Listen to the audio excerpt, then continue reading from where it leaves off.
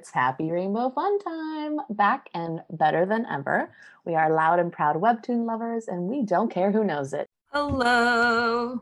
Hi, welcome back. It's Katie. And Elizabeth. And this is Happy Rainbow Fun Time, where we talk about our lives and host a segment called Webcomic Corner. I don't know about you, but I mean, we always have some sort of tech issue, but God, truly, every single episode. So my tech issue today was like, you weren't even here for it. Like it was when we were trying to like switch around the Zoom access and stuff, but my Roomba turned on and I don't have like control of it. Like I don't have the app that like allows me to turn it off. So I called Max and I was like, yo, bitch, turn the Roomba off. And he was like, okay, I'll see what I can do. And text me like a second later. I was like, I can't do it. Just like stick it in the fridge or something. Cause I don't know. I like picked it up and it just beeped at me. And I was like, this motherfucker, like not Max, the Roomba. I was so mad at the Roomba. Like, why was it so bad? And so what I did is I unscrewed where the battery is and just detached the battery. You gave it a lobotomy. That's so funny that it was an external tech issue. It wasn't even Zoom or, Google Docs or even Webtoons crashing. It was literally an external robot device trying to sabotage the pod. Robots are taking over. And the Roomba, like, it's a knockoff Roomba that we got for like $5 at a yard sale. And yeah, it's fine. We're here now. Yeah. I was logged into my friend's account and then I was like, I don't really want that. I want this on my account. So I just, while you were figuring out your thing, I logged off and logged back on right quick. Yeah, well, I was cracking up because I was like, who the fuck is Brian? Car guy. Oh shit, we've given him a name. Yeah. Crap. He's been exposed. No, he likes the attention, so don't even freaking worry about it, but he will refer to as car guy. Okay. No, not in that kind of way. It's like, you know how I'm dramatic and I like attention? It's good energy, and we joke about it a lot. But, yeah, so he's been exposed. Exposed! Utter exposure. So I'm reading the notes ahead, and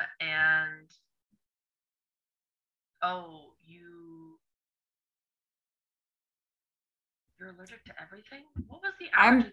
I'm watching Elizabeth like short circuit while trying to read the notes, but these are notes from like a previous podcast. But yeah, we can talk about my allergic reaction from last week. I don't know like what part of my makeup I had an allergic reaction to. I'll send you photos. I'm not going to give photos to like our audience. Top tier Patreon subscribers, $50 a month, and you can have Katie's allergies. We'll sell our souls. Just kidding. But they're like puffy red, like my eyelids. Like when I woke up Monday morning, it took 2 days to have the reaction. When I woke up Monday morning, it was like sore and I couldn't really open my eyes very well. And so I was like, I work remotely, like I can suck it up and work. And then I took a Benadryl and was like, I cannot work. And I just slept for like 5 hours. Benadryl is so effective. Like 30 minutes, boom, I'm dead. Like I'm out. Oh my God, it was so funny because I had 2 morning meetings that I wanted to go to. And I was in the first one and I was like, I'm fine. And I just said like, hey, I'm probably going to log off a little early, having like a little allergic reaction. It's fine. Because it's not like my throat closes up or anything. Like I can still do things. It's just kind of painful and uncomfortable. And then the Benadryl started to really kick in like halfway through my other meeting. And I was supposed to like talk about stuff. And I was just like, they were like, Katie, do you want to cover this thing? And I was like, no. I wish I could have been in that meeting. I muted myself. It's just like, No. 3 p.m. Friday, Katie was like, let's talk about this. 9 a.m. Benadryl, Katie does not want to talk about this. I'm gonna just like excuse myself. And then I logged off. I missed like a ton of stuff. Like I missed a training, I missed some internal meetings, and I was just like, no, I'm not going to these meetings. You're so consistent though. So I feel like this anomaly just like brush it under the rug. It never happens. You're always there, and they're honestly, arguably, from what I know, only what you tell me, a lot. Like more than you need to be sometimes. Yeah. Well, and I had a reaction to some sunscreen in December. So I have logged off for like an allergy thing before. So they like know I have skin problems, but I'm just like literally makeup that I've used for years. And now my face was like, absolutely not. I was like, cool. Wait, if you remember, how many years ago was it? Like college? Or like No. I've been using this particular type probably like 2 years, maybe 3. Oh, okay. So like post college. And so I actually just like threw everything away, and I was like, this can go in the garbage. We're gonna start over. Have a handful of events coming up where like makeup would be recommended, and I'm just gonna be like, no. I mean, I will wear makeup for like the weddings that I'm gonna be in, and that's pretty much it. Is that someone doing your makeup, or do you have to come with? I think somebody will be doing my makeup, and I will be able to say, yeah, like if I'm literally being somebody's bridesmaid, so I'm like, I will do this so that I like look good in all your photos. Like I want to look good in the photos. Like let's do it. But any other life event, I will not be wearing makeup. I'm there with you. The only makeup I wear at this point is I have this fucking dope ass, annoying ass glitter eyeshadow. I love that. That I wear. Thank you. I wear it to work. I don't wear anything else. I'll just wear the sparkly eyeshadow, and it's like silver to dark blue. It's really pretty. And people always talk about it because I smear it all over my whole eyelid, and it's very out there. And then it'll like spread as the night goes on to my forehead and my cheeks and my whatever. I see it in my hair sometimes. But it's always a topic of conversation, and it's so easy, because we have regulars, but I don't see the same people every day other than my coworkers. So it's always fun to have guests who come in, the first time, and they're like, oh my God, your eyeshadow. And I'm like, thanks. My ego's always like, thanks. But I call it my like armor, because it's just like a nice little extra oomph to put myself in the mode to like sell people expensive fish. But yeah. The no makeup gang, I just every once in a while when I go out, if I'm feeling myself extra, I'll put on mascara and then an eyeshadow, but it's like a creamy metallic eyeshadow, and that's it. Like that's all she does. I don't do concealer, I don't do foundation, I don't contour. I don't even really fill in my eyebrows unless I'm trying to do like a very specific look, because they can get pretty intense. Now that I, have a shaved head that's blonde, I might try more makeup-y things, but odds are probably not. Just really cutting down my whole routine by like a lot.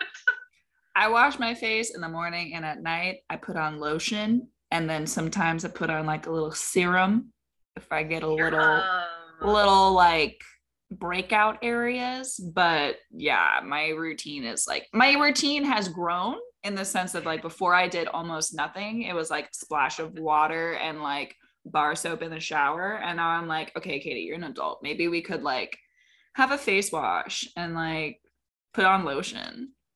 Crazy idea.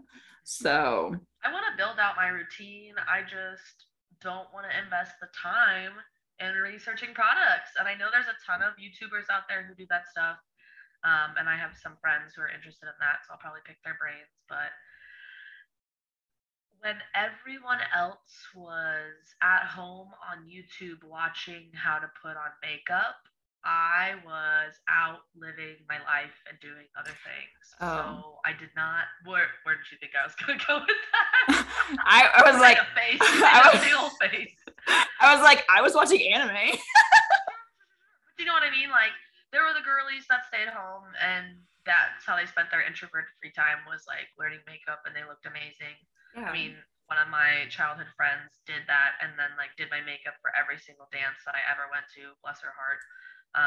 Though she went to almost none of them, if any of them. She was always down to do my hair and makeup, which was lovely. Yeah, I don't know. I used to be into hair and makeup when I did theater, like really consistently, but I did stage makeup, which is very different. Very different. Like being 6 feet away from me is very different from 6 inches, you know? Like, yeah, absolutely. I look orange when you see me, but I look normal on stage, and like everything's exaggerated, but I look amazing 6 feet away, you know? Like, yeah, that's a completely like different style of makeup. I am stupid good with facial recognition. I cannot remember anybody's name, but I went and saw oh god, what's the like Frankie Valli show? Frankie Valli in the Four Seasons? No. Oh, the musical? The musical. Oh, I know what you're talking about. Which I can't remember what it's called, but I got a student ticket to go see it, and it was pretty much like whatever seats were available, they gave them to you for like $25 or whatever. What is it called? Jersey Boys. Yeah. And wait, when did you see that? In California? Yeah, in California. It was like, I don't remember what year, but I went and saw Jersey Boys because my mom ushers for the Performing Arts Center. So she was already going to be there. I go buy this ticket, and I look at the ticket. I'm like, man, this seems like a good ticket. I was like 4th row center.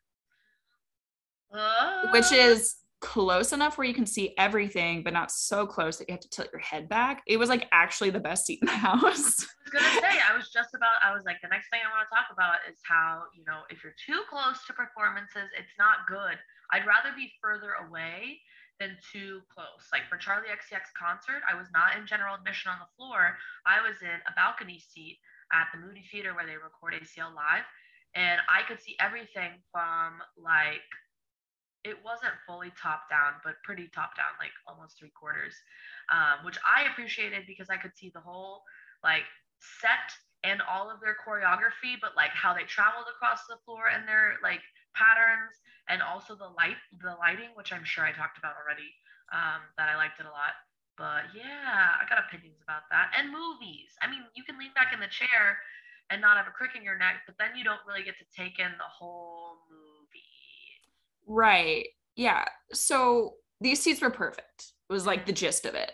Yeah. And I could see everything. And leave. I'm like, wow, that was such a good show. The next day or like 2 days later, this couple walks into the store where my mom worked. And I happened to be there for lunch. And as they're leaving, I go, Mom, they were in Jersey Boys. And she was like, what? No way. And I was like, I swear for God. And I start like listing off the characters that they played, because they played multiple characters throughout the play. And I shit you not, my mom runs out of the store and chases after them and was like, wait, were you guys in Jersey Boys? And they like freaked out. They were like, because they were one of those little, not side characters, but like multi-character people. Well, and the woman wore 3 different wigs. And she was like, no one ever recognizes me. I wear 3 different wigs throughout the play. And yeah, snaps for me, because I'm just like weird good at like recognizing faces. And I recognized them without their stage makeup on. So it was like extra points, because it was like, she's like, I'm almost unrecognizable without my when you take off the makeup and you change the wigs. And one of the reasons why we really noticed them was because they were in the playbill, as she had already changed her name to his last name and was like recently married, touring with husband. and his bio was like about to get married, touring with fiance, and he just like didn't update his bio, and we were like, okay, so this is the couple, right? Yeah, that's hilarious. And she met, and my mom was like, yeah, we noticed that there was like a married couple, and the woman rolls her eyes and she was like, well, somebody messed up their bio. This whole thing. So fun. So I mean, stage makeup is amazing, but you might get a Katie who's just like, that one was in the play. I recognize you. You should be like a professional, like police lineup person.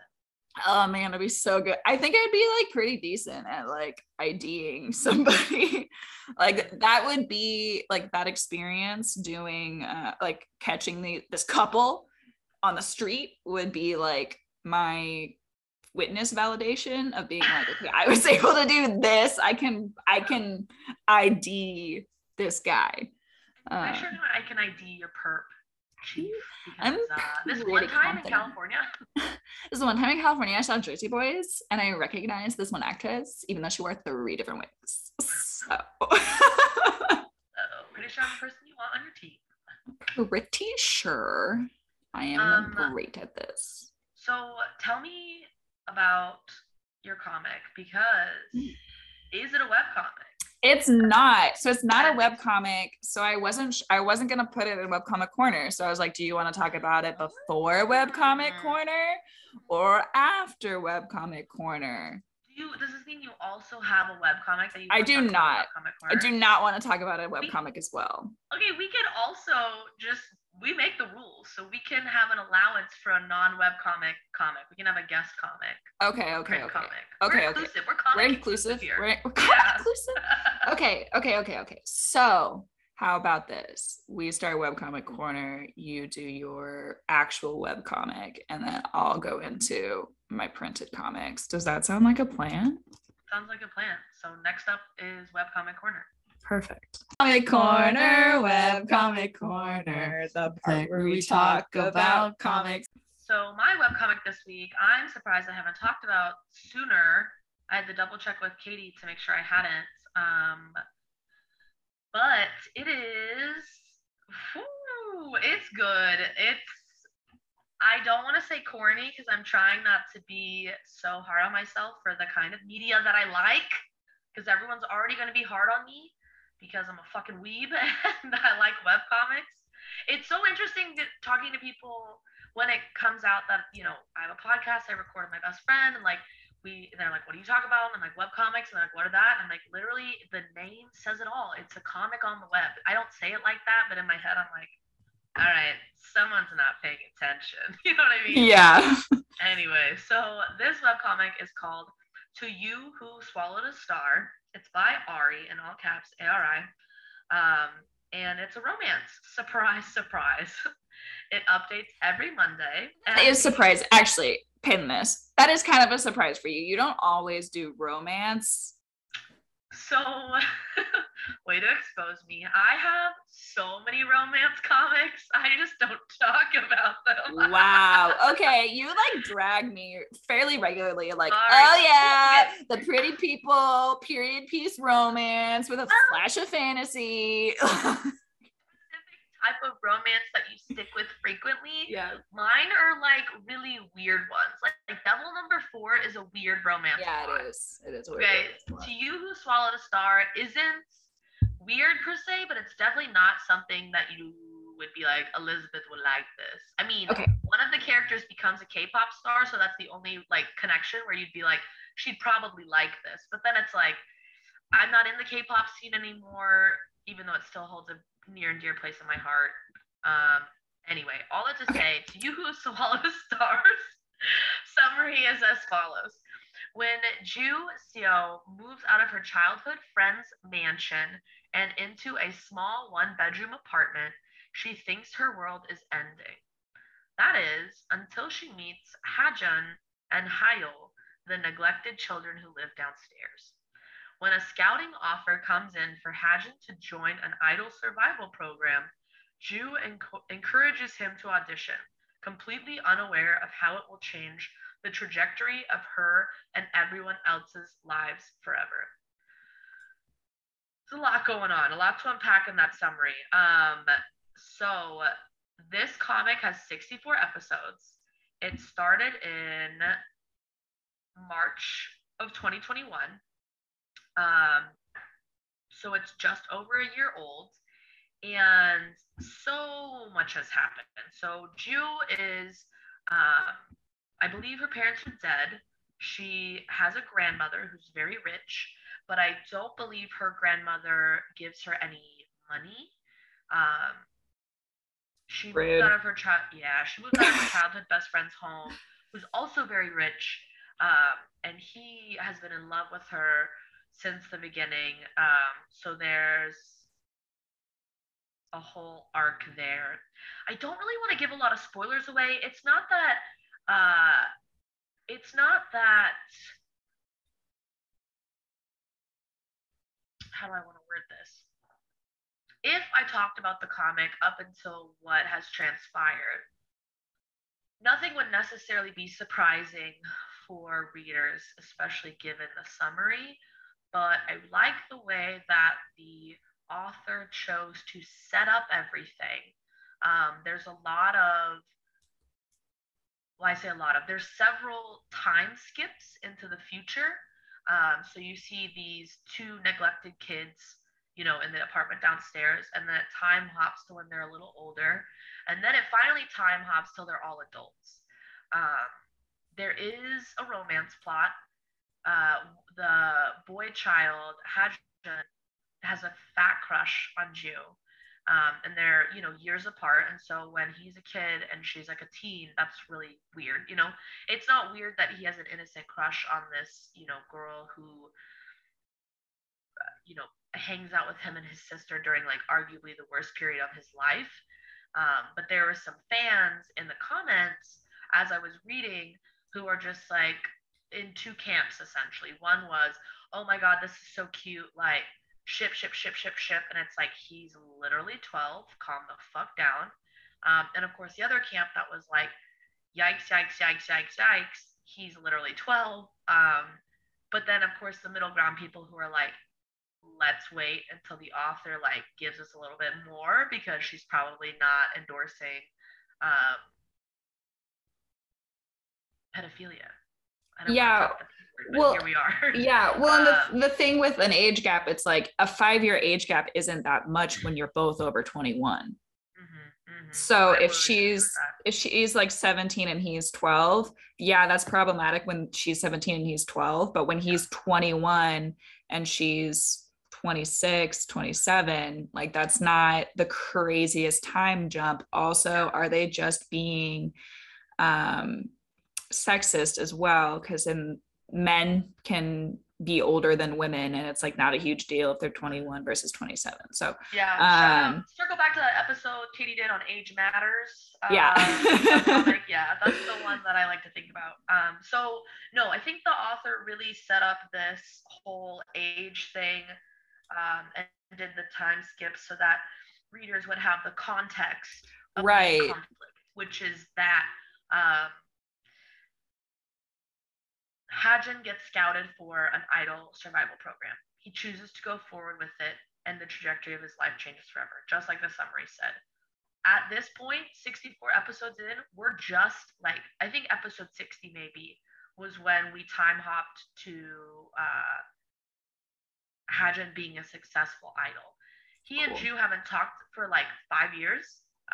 She stopped talking to him to like help, like essentially have him focus on his career and not start rumors, because rumors about you as a K-pop star are the death to your career, especially if they're romantic, because fans are crazy, and the industry is crazy and toxic.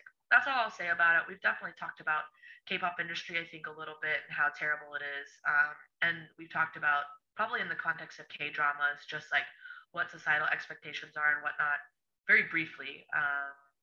Yeah. So all of that context, you have the author gives to you. So now I feel like we're starting the main arc, which is Hajun and Ju reuniting and like kind of repairing their relationship, because she is like, why are you upset. Like, we're reunited. Like, I'm so happy you're successful. He's like, you literally didn't talk to me for 5 years. And luckily, everyone in the comments was pretty sympathetic. They were like, yeah, I mean, we all understand why she did what she did. She wanted him to be successful and to get out of the like poverty and neglect that he had. You know, he worked so hard for this position. I didn't want to fuck it up by people assuming that we were romantically together, because she basically breaks his heart and is like, I don't have feelings for you. You need to get over me. Like, focus on your career. Bye. She has her own career that she's been trying to work on since she was in high school. She wants to be a fashion designer. So that's a really cool arc. She has, so sorry, side note, the clothes in this fucking webcomic are to die for. Ari is so finger on the pulse with like what super like K-pop boy band idol vibes. So you see a lot of that, and then also Ju is also like pursuing a fashion design career, like I said. So her outfits are very trendy as well, and more like South Korean trends, like not Western trends. So I really like seeing that because there's a lot more. I don't want to say individuality because that's being lazy, I think, but I just like the way that clothes are styled in South Korea in these comics right now. Yeah, it's like, yeah, I have opinions about it. But anyway, the drawing style is super pleasing.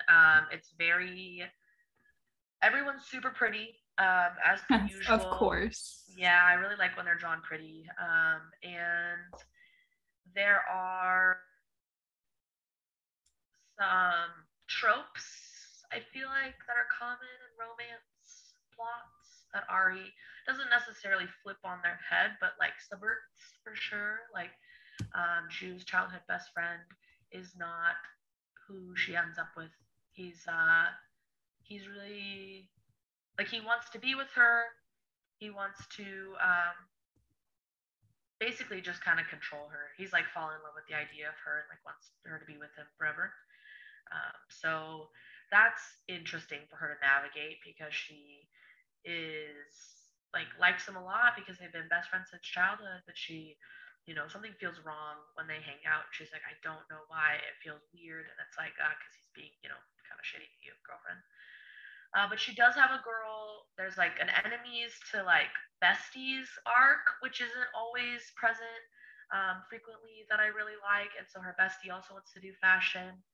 Um, so that's really nice to see girl friendships that are super strong, and her girlfriend helps her navigate this like toxic relationship with her best friend, and also helps her navigate the relationship with Hajin when he like has feelings for her, because Ju is basically like, no, he doesn't, no, he doesn't, no, he doesn't. Like, I'm just, you know, friend, protector, mentor, and Ju's or Bomi, her friend, is essentially like, hey, girlfriend, like, no, he's like childhood head over heels for you, and then like comes to a head where he's like a teenager and he's like having this confrontation with her ex-boyfriend, and they're both like Jew, but it's like she's like, neither of you. It's interesting. It's cool the way that the author has written these romance plots or romance arcs, tropes, whatever. And I like it so far. And the where we left off 2 days ago, last Monday, is that she and Hajin, Ju and Hajin, are on the path to reconciliation, it seems. So Hayol and Ju were super close, like big sister, little sister vibes. Ju would keep in contact with Hayol and like email her every once in a while, and Hajin was over there basically like, what the fuck? Like, he had a whole monologue that was like, I didn't know what you were doing. I was hoping you were doing well. I hope you went to fashion school, because she wanted to go to fashion school in the US, away from Korea. So she was even out of the country. But she kept in touch with the little sister, and he like was kind of butthurt about that. And then he like didn't hear from her, and he was like, I don't know if you're alive. I don't know if you're sick. I don't know if you're dying. I don't know if you're okay. Which like 5 years is a long ass time. Like, I think that she needs to understand that while what she did was what she thought was best at the time, ultimately not the strat, my guy. Like, she just cut him off, you know, but didn't explain it to him. And yeah, he was a teenager, but I don't think that she should have not told him why she was doing it. But she confronted him in this last episode and asked him if he still had feelings for her, which I think is kind of shitty because whether or not he had feelings, they were friends and did have a relationship outside of those feelings. So, as a fan, I am so curious and I wanted to know if he still had feelings 5 years later. Do you know what I mean? Because everyone from the beginning was like, oh my god, it's gonna be so cute. They're gonna like, when are they gonna end up together? And I'm like, literally, he's 12. Can we calm the fuck down? Like, maybe this is not where the story is going. And maybe it's still not where it's going, but I'm hooked, clearly. And I apologize for the romance slander. I do think that this plot is a little more unique than a period romance. But sometimes my period romance have time travel, zombies, demons, That's magic swords. Like, we're just really reaffirming how dorky and nerdy we really are. yeah, I'm like, oh, I'm so sorry that my nerd is weirder than your nerd. It's like, not what? weirder. It's just Different. It's funny. You can categorize it. That's all. So all right, Elizabeth. I'm gonna put Elizabeth on romance probation, and the next few episodes I'm gonna do romance comics. Good. I think it's interesting that the suggested, like, you may also like related to this comic are Unholy Blood and Secret Playlist. Those are two quality romance. They are, and comics. Also a little out there. Like, Secret Playlist is a pretty unique plot. Like, she's a secret YouTuber. This K-pop star, that's probably the link. The K-pop star finds her, falls in love, right? The Unholy Blood is vampires and like hot vampires and like vampire takeover, but she like hates being a vampire and is trying to save everyone from her people. So that's a little subversive plot. So I think it's probably popularity. There's 19.9 million views, only 476,000 subscribes, which I don't understand, and it only has a 9.51 rating, but fine. Only has a 9.5 out of 10. I know, but I don't know. I feel like I read a lot of 9.7s, 9.8. I would really what? We read quality comics. Yeah, we only read like high quality comics. I really need to look into like what actually goes into the rating system because I have no idea. Like, I feel like I need to do some more like webtoons actual research rather than just reading comics. But yeah. We can plan for a big webtoons reveal. How does it work? How does it work? We are not involved in the community in that way. Okay, so we want to move on to my comic, or do you have other things to say? Yeah. No. Comic book corner? No? Comic book corner. The other corner. I like the idea that the other corner is just like the other white meat or whatever that saying is when people are talking about like, what is it, pork? Is it pork? I don't know. I think so because chicken's popular. Pork is the other white meat. Yeah. Okay. Like an ad campaign to like bring back awareness that pork was an option for you to eat. Yeah. Like, okay, let's just like eat pigs, I guess. Speaking of the other white meat, I'm in my bedroom right now and the dog really loves hanging out in the closet.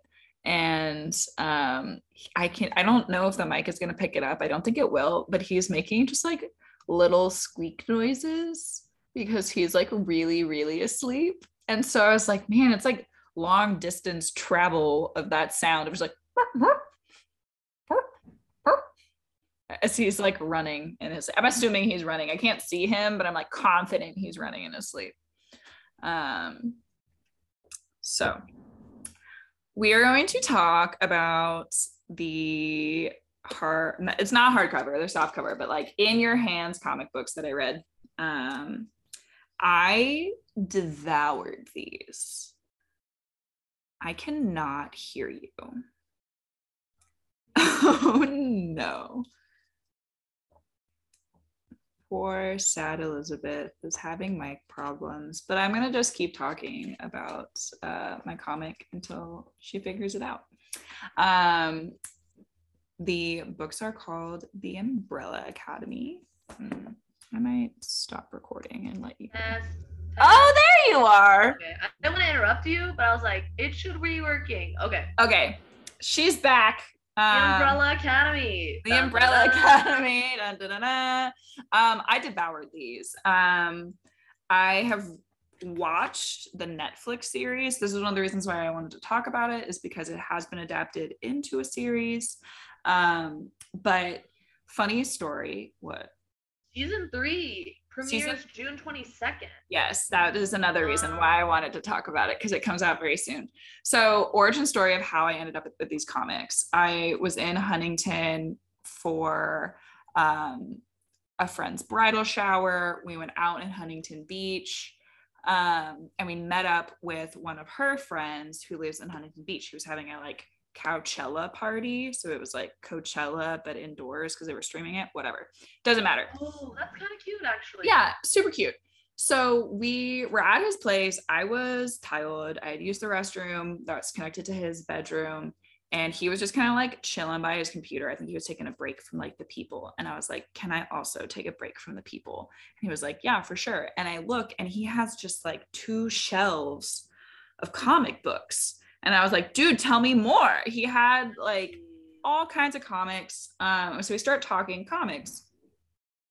And he mentioned that Umbrella Academy was one of the favorites that he had read recently. And I was like, oh, I've seen the show. I've been needing to read the comics. Like, how are they? And he was like, they're great. And then he hands me a stack of 3 volumes and is like, you can read them. And I'm like, cool. So I take them. And then I get a text message from him, and it's like, hey, did you take my comics? And I was like, oh, I thought you were lending them to me. Like, I will bring them back. And he was like, yes, okay, perfect. And then starts like sassing me in a group message that like I stole his comics, and it was like this whole thing. And I was like, ah, this man loves to pick on me, but he chose to. So I took the train home. I read the first volume on the train. I get on the bus to go to Earth Day, where Max is. We're going to meet up at Earth Day. The bus schedule is changed, so I have to get off the bus because the bus that I'm on that typically goes to my destination is not running that way. I have to get off the bus and take a different one to be able to get to my destination. I get off the bus, I get on a different bus, then I get off the bus, and I'm about to get on a different bus when I realize I don't have the comic books. Oh my god, I don't like this already. Holy shit. Because I didn't put them in my bag because they're in like perfect condition. I didn't want to like bend the corners by sticking them in my like overstuffed backpack. So I left these 3 volumes on a bus and then had to go. Luckily I was at one of the transit centers. So I actually went up to the bus route, one of the bus routes, like bus comes by, it's the same route. And I was like, hey, have you seen 3 books? And they're like, no, but there are 3 other buses doing this route. So it could be somebody else. Go talk to the guy in the red shirt. So I go over, I talk to the guy in the red shirt. And I'm like, okay, here's the deal. I was on this bus route. I got on here. This is what the lady looked like. I don't remember the bus number. Is there any way to call them to see if they have these comic books? He gets back to me and he's like, so she does have your comic books. She'll be here in an hour. So I stood in this transit center for an hour waiting for this bus to come to bring me these comic books. Granted, it would have cost, I think, like $40 to replace them. So like if I had needed to, I could have just bought them. But I was like, I didn't know if he had like stuff in them or had written in the back. I don't know. I was just like, I need to get these. So and I was just like, I will never hear I was like, I will never hear the end of it if I lose his comics and have to buy him new ones. Like, even if I buy him new ones, I'm still going to get crap for it forever. So I waited an hour. I got the comics. I stuck them in my backpack. The corners are a little bent now, but you know what? That is still better than them just being somewhere on the San Diego Transit. Yeah. So I then read the second volume on Monday, and then the third volume I broke up between Thursday and Friday. But into the plot. Actually, do you have a question? Yeah, my question is total time, calculate how many hours, if multiple hours, it take you to read these comics. Because sometimes I'll speed read through comics, but I still also take in, like when I have a physical book, I try to be a little slower so I can take in the images versus scrolling through. But I feel like I just so the like train ride from where I started to where I ended, I think is like 2 hours. So it's about like 2 hours per like full book, and there's 6 to 7 comics per book. And that was also me reading, because it's in a compendium, it has a forward that's like pretty hefty. It's like a full page, like 9-point font fucking forward. And then there is, at least for the first volume, it's kind of interesting. They have an afterword by I don't know who did for the first book, Grant Morrison, who is like known for his Batman comics. He did The Killing Joke. He did the forward and afterword, which again is like a full page, like a single space 9-point font. And then there is notes on the pitch. So there's actual like drawings that were originally used in the comic pitch. So, and notes on how that all happened and like the design process. So there's probably like 10 extra pages of material. was the forward in the whole process talking about working with Gerard Way, or was that the afterward? Because I remember reading, if the first one is the woman with the violet body, I remember reading that. Don't remember how I got my hands on it, but I borrowed it from someone, or maybe I checked it out from the Austin library, something like that. But I remember reading about it. And I was curious about the process because when the Netflix series came out and I first watched it, my friend Casey from college recommended it, and I binged it in Brooklyn. And that was in 2019 when they only had one season, and it wasn't certain if they were going to make another season. Yeah. So the forwards and afterwards are mostly just kind of like talking about how great the comic is. And like what drives people to want to read it, and what makes what makes the story so good. So it's not necessarily like OMG Gerard Way, but there is bits of that. So for reference, it is written by Gerard Way of My Chemical Romance. So like think Black Parade. And then the artist is named Gabriel Ba. He is based out of Brazil. He's a Brazilian artist. This was his first like major print comic that he illustrated. And then coloring and lettering is done by Dave Stewart and Nate Piakos. I think those are also their editors. But yeah, there is quite a bit of talk in the first forward about kind of how Gerard Way took the comic world by storm by being this like pop punk star who wrote like a really good comic book. Yeah.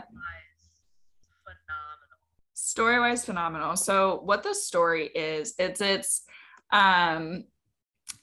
superheroes, but again, it's like not real superheroes. So mysteriously, women across the world gave birth at the exact same time on the exact same day, many of whom were not pregnant leading up to the birth. So just like women across the world randomly gave birth.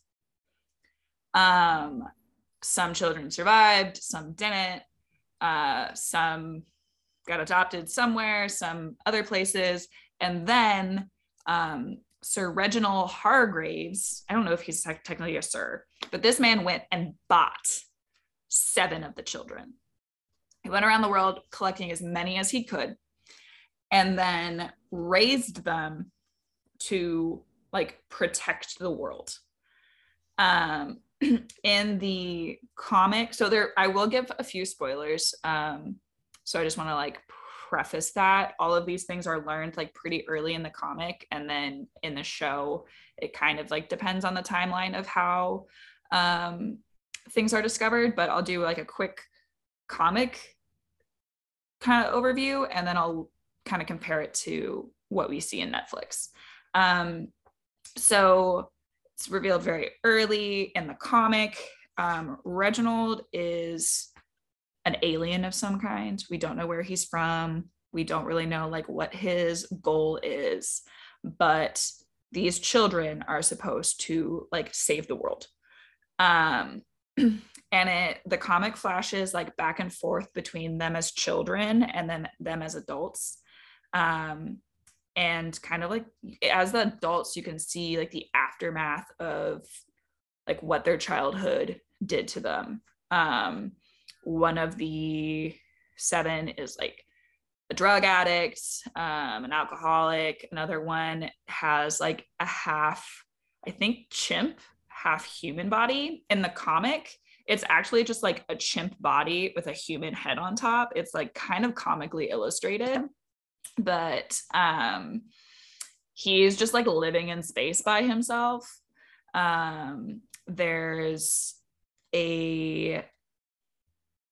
one of the children has grown up and now he's kind of like a vigilante type character. He's lost his eye. And then there's a woman who is actually going through a divorce because her like power is to influence people, and her husband realized that like she kind of influenced him, and there's question of whether or not she did the same thing to her daughter. And then there's one who is dead. There's one lost, like they have not seen him since they were like children. And then there's one who does not appear to have a power. And that's how you start. The kind of catalyst for them all getting back together is their like not father dying. And they all come back for the funeral. It's not a pleasant gathering. Number 5, who is the one that has disappeared, is back in the same body he left in. So he is still in the body of like an 11-year-old, and everybody is like in their 30s. And the story, I really like this story because it doesn't answer all of the questions. There's a lot of stuff kind of left up for interpretation, and it's kind of jumps around, and it doesn't feel the need to like explain everything to you. So like there's this league of villains and we're like, what's the deal with the villains? We don't know. We don't get to know. And like, that's fine. We don't really know in this issue, like what's going on with number 5. Like there's a lot of mystery behind his character. And then you find out that the world ends and number 5 is back to try to end it or try to save the world. And it turns out that number 7, who has been deemed as like doesn't have a power, has been treated really poorly over time, actually does have a really, really dangerous power. And she is what is able to destroy the world. So it turns into them trying to like end, keep her from destroying everything. So that's the first volume. It's 6 chapters. The art style, it is, so this issue is called the Apocalypse Suite. Yeah, I really like that. Yeah, it's really good. I mean, I gave some like clear spoilers, but nothing that's like too crazy. There's still like a lot to be surprised by in this volume. I really like the art because it's not like classic superhero. There's definitely some like kind of weird proportions, and like them as children, a lot of times they're just illustrated as like little shapes rather than like a fully formed body. You get to see pretty much all levels of their power. They're like discover they have it versus like when they finally mastered it. No, you don't necessarily like they have like pretty great control of their powers as children. Like they've just been like day in and day out doing work. But you can see like there's no you don't leave volume 1 being like, what is Space Boy's power? Wait, what can Vanya do? Wait, what does the rumor do? Like you know what everybody can do. Yeah, there's some really interesting powers. So like Space Boy, we call him Space Boy because he got like sent into space. He's like super strong. They're numbered based off of what their father thought would be most useful. So like number 1 is super strong. Number 2 is Diego. He has like he's like really good at fighting, and I think he has like perfect accuracy when he like throws stuff. So he is kind of like he gives off like Batman vibes in the sense of that like he can get beat up, but he's got all the gadgets and is just like really good at fighting.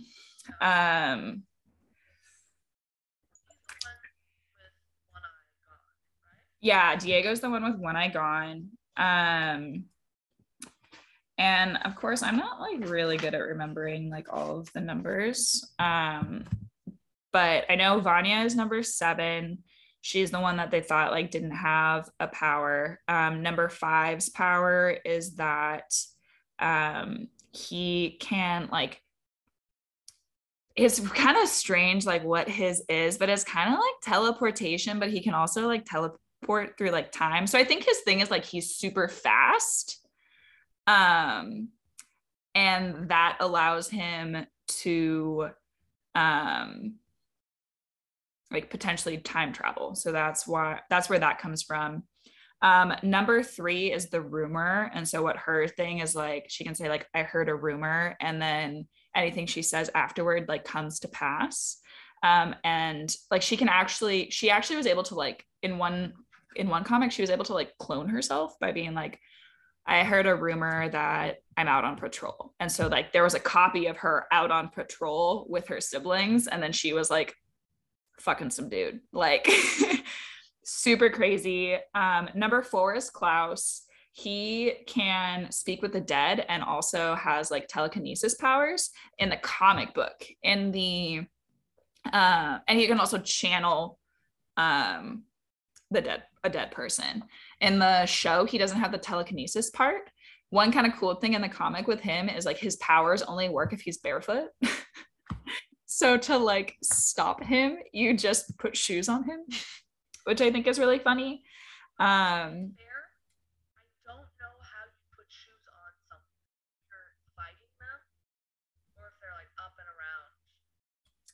How would you cover their feet? How would you cover their feet? Laugh, but also, how are you gonna do that? How are you going to cover their feet? Well, because he's a drug addict, if you get him on the drugs, you can cover his feet while he's passed out. Interesting thing for Klaus is I'm not sure how many times he's died, but God doesn't want him. So he keeps getting like spit back out. Yeah. So, and then number 6 is Ben. He has this like tentacle thing. He's the one that at the very beginning of the comic is dead. And then 7 again is Vanya. So that's the characters. The second volume is called Dallas. It follows the story of like kind of number 5's history and like his job in the assassination of JFK. Very interesting. You'll need to speak louder.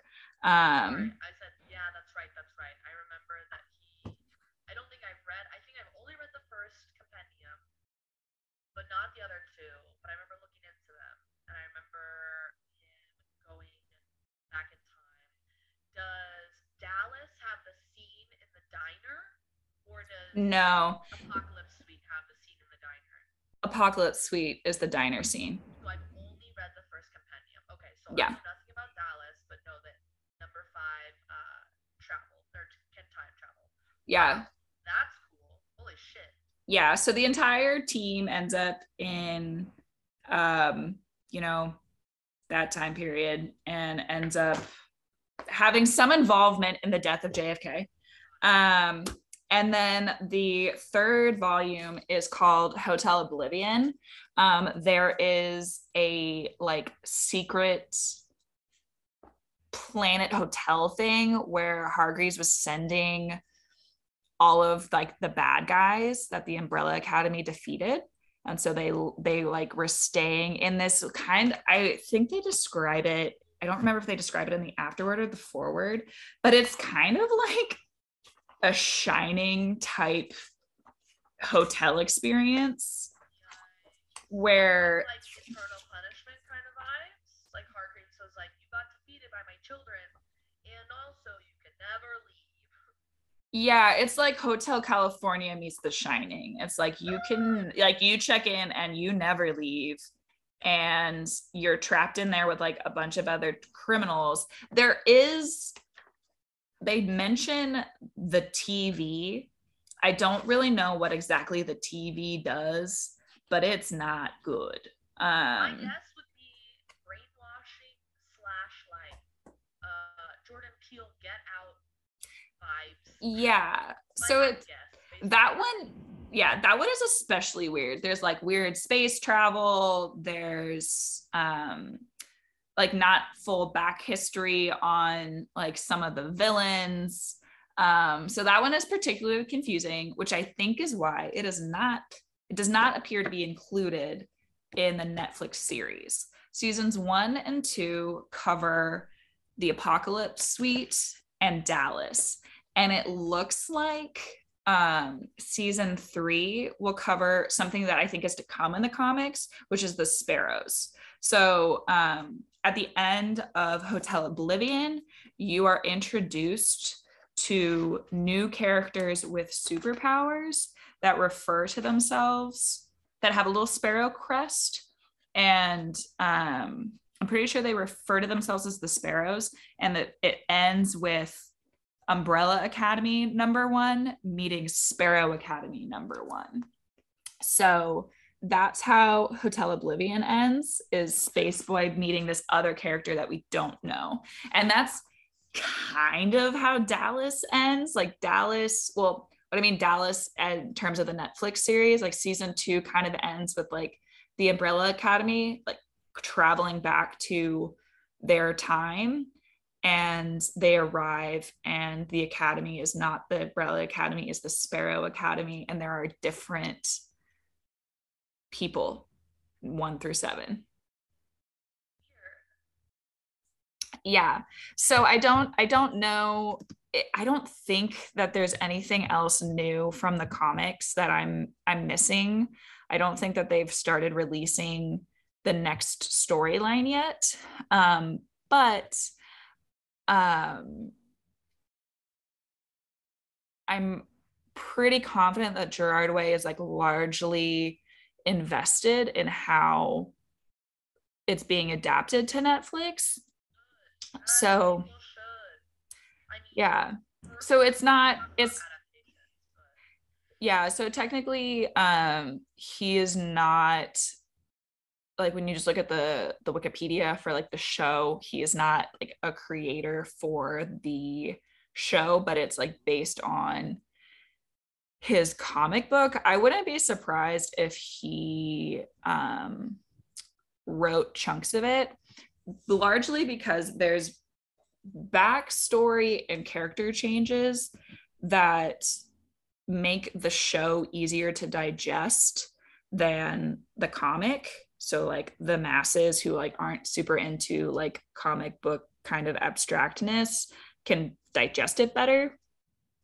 But I don't know, I guess like anybody can adapt a story and it be good, but it just like gives me this feeling that like he had other ideas for the characters and they like are using his ideas. I should have looked into this more of whether how involved he is in the show, but I mean he promotes it like on his like Instagram and with different things. So I think it's like signed, sealed, delivered, approved by Gerard Way, who created the series. Kate Walsh is in it. She plays this super cool character.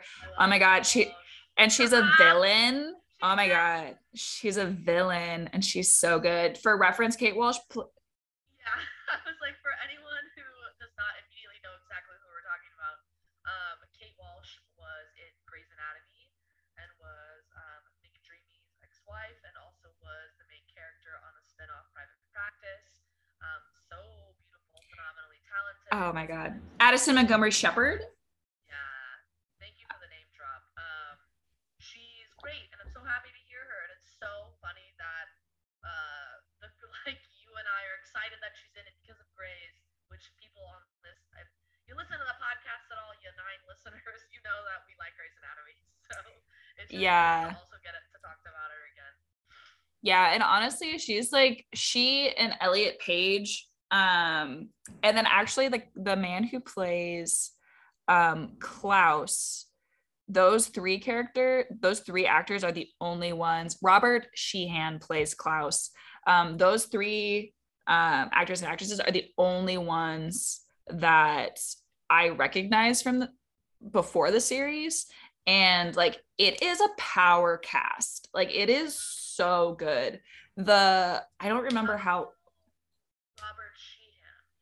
he was. I watched Misfits, and then he was also in this other series, not Mortal Instruments. No, if you start reading things off, I will not know half of them. It's just like one really random one that I saw. He's in this one season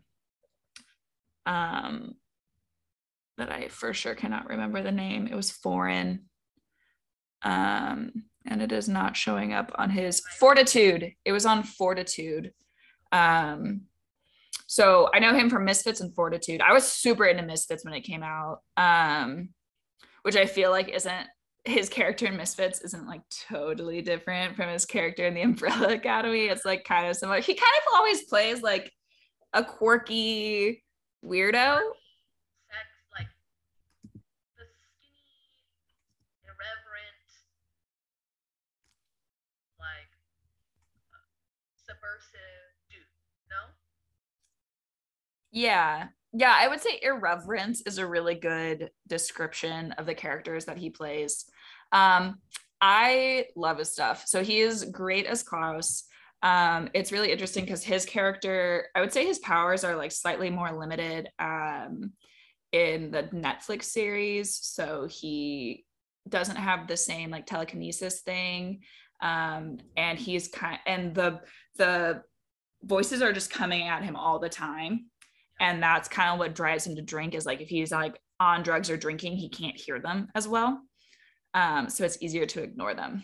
But his stories are like pretty crazy. He was also super close with the team member who died.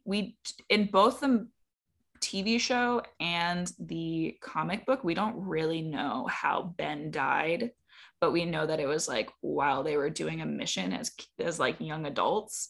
And I think that's what shut down the Umbrella Academy was his death.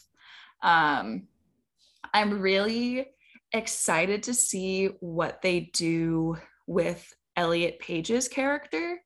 I actually was just reading about this because I was curious too. Elliot Page will now be Victor. Yeah. And I'm so excited. Like Netflix tweeted, "Welcome to the family, Victor Hargreaves." So, yeah. Yeah. So Elliot Page originally played the character Vanya, who is the kind of like secret antagonist of season 1. You don't realize that, you find out pretty late that they are the one that they're going to have to fight in the end. And the character, I mean, in the comic and in the show, is female. So it's really amazing that they were able to figure out a way to transition Elliot Page's character since he has transitioned. I love seeing that. They also have historically done a good job. I don't want to say done a good job, is like rewind. Kate Walsh's character is technically male in the comic. And then they pitched it to her and were like, hey, do you want to be this character? We know it's a man. And she was like, this can be a woman. It doesn't matter. Like, this could be anybody. And so there are a couple of characters where it's kind of ambiguous what they were in the comic, or like they were male in the comic and they're played by a woman. So like, they are not just copy and pasting the comic characters into the list of show characters. Like they were like, you know what, this character can be male or female. It doesn't really matter who plays. Like, this can be male or female, which I think is super cool, because if we have more like gender fluid or like gender neutral characters, it really opens up for viewers to see themselves represented in mainstream media. But it also, you know, opens up things for actors to have more opportunities. So I really love the series. Like, both seasons were a bop, like super good. I like, there was no sophomore slump. I really hope that the 3rd season is good. I don't know. I get really nervous when like new characters are introduced, because it like adjusts, not new characters, but like so many new characters are being introduced. And so they're going to have to do backstories to kind of make it make sense. Are there only 3 volumes? There are only 3 volumes. God bless. Love a good trilogy. I think there's going to be more. I am looking that up right now. Yeah, but okay, so they're considering Hotel Oblivion being season 4, but they're wrong. In July 2020, it was released that there would be a volume 4 of the Umbrella Academy titled The Sparrow Academy. So there is a season 4, or there is a volume 4 coming. So I think that this volume, it hasn't been released in print, and it will be the main plot line of season 3 for the show. So I'm assuming that Gerard Way just like wrote this season of the show since it's not, there's no like paper to reference. They're gonna actually have to use his brain for it. But yeah, there will be a 4th volume of the Sparrow Academy. That's the main focus for season 3 of the show. I think it's going to be really interesting.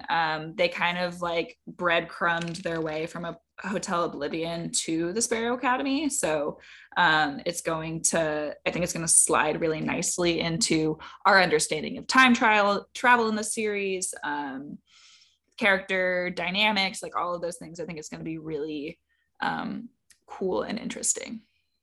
For people who don't necessarily delve as deeply into media as we do, can you describe breadcrumbing, Katie? Oh, so a breadcrumb. Think like, who is it that breadcrumbs? Hansel and Gretel breadcrumb. Like, leave like little bits of information of like what's to come or what you're gonna learn about throughout the story. So like in this case, Vanya is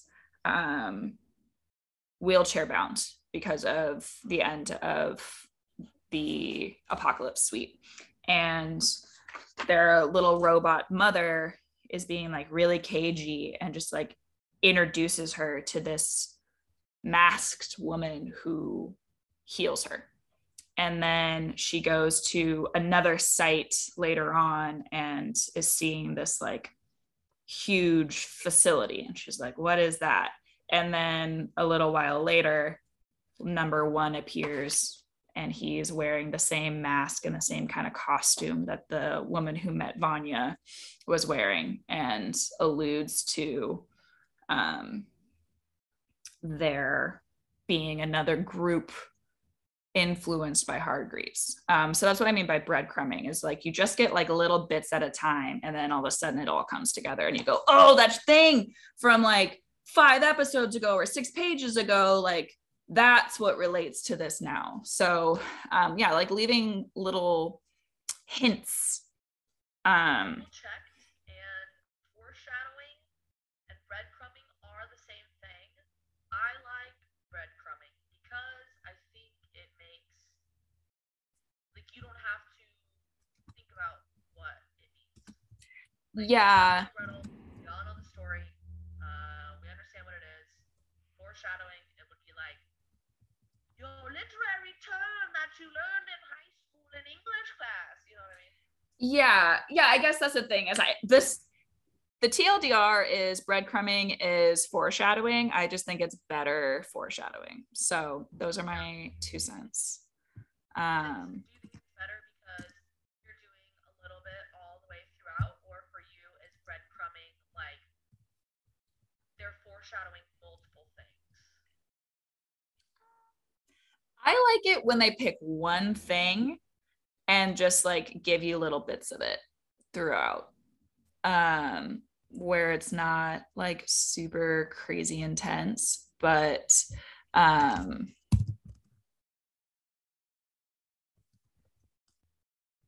yeah, it's just like not in your face. Got it. Okay. Okay. So maybe with breadcrumbing, they're treating the viewers as if they're smarter. Yeah. Okay. Cool. Yeah, they're living little bits.